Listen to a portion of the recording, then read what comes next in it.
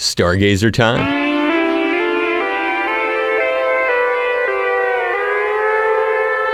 Our weekly look into the massive universe surrounding our tiny troubled planet.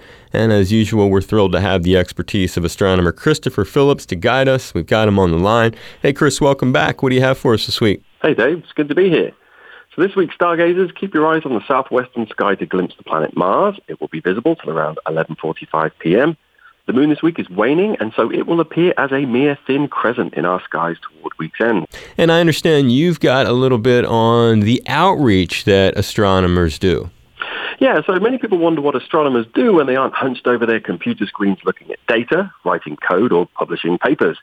Well, if they're lucky, they get to do outreach. And explain exactly what that is. Well, outreach can take many forms. It could be visiting local schools, giving public tours of observatories, or in my case, appearing on local radio. Last week saw a gargantuan effort by scientists, staff, and educators on Hawaii Island known as Journey Through the Universe, an outreach festival.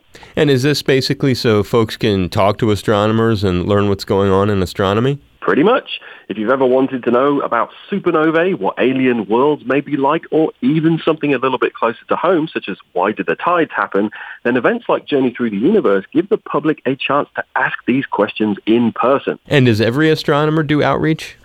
Well, most observatories around the world do some kind of outreach because they are, after all, public facilities funded by taxpayers. It gives the public a chance to ask questions and to get involved, but also it gives astronomers a chance to say, hey, look what I'm working on. Isn't it cool? And back to that event on Hawaii Island, does that thing happen every year? It does indeed. A Journey Through the Universe runs every year and has just wrapped up its 17th year. Sounds like the science outreach portion is a pretty important part of astronomy. Yes, but not just astronomy, but every science discipline. It gives people a chance to see where their money goes, but also it can inspire folks to get involved and perhaps even join the next generation of scientists, be they astronomers, physicists, or biologists. Well, we're grateful to have your participation here with us. It's Christopher Phillips and another fun Stargazer. Thank you so much. You're welcome, Dave. And I'm Dave Lawrence. We'll catch you next week, and you can find Stargazer at hawaiipublicradio.org.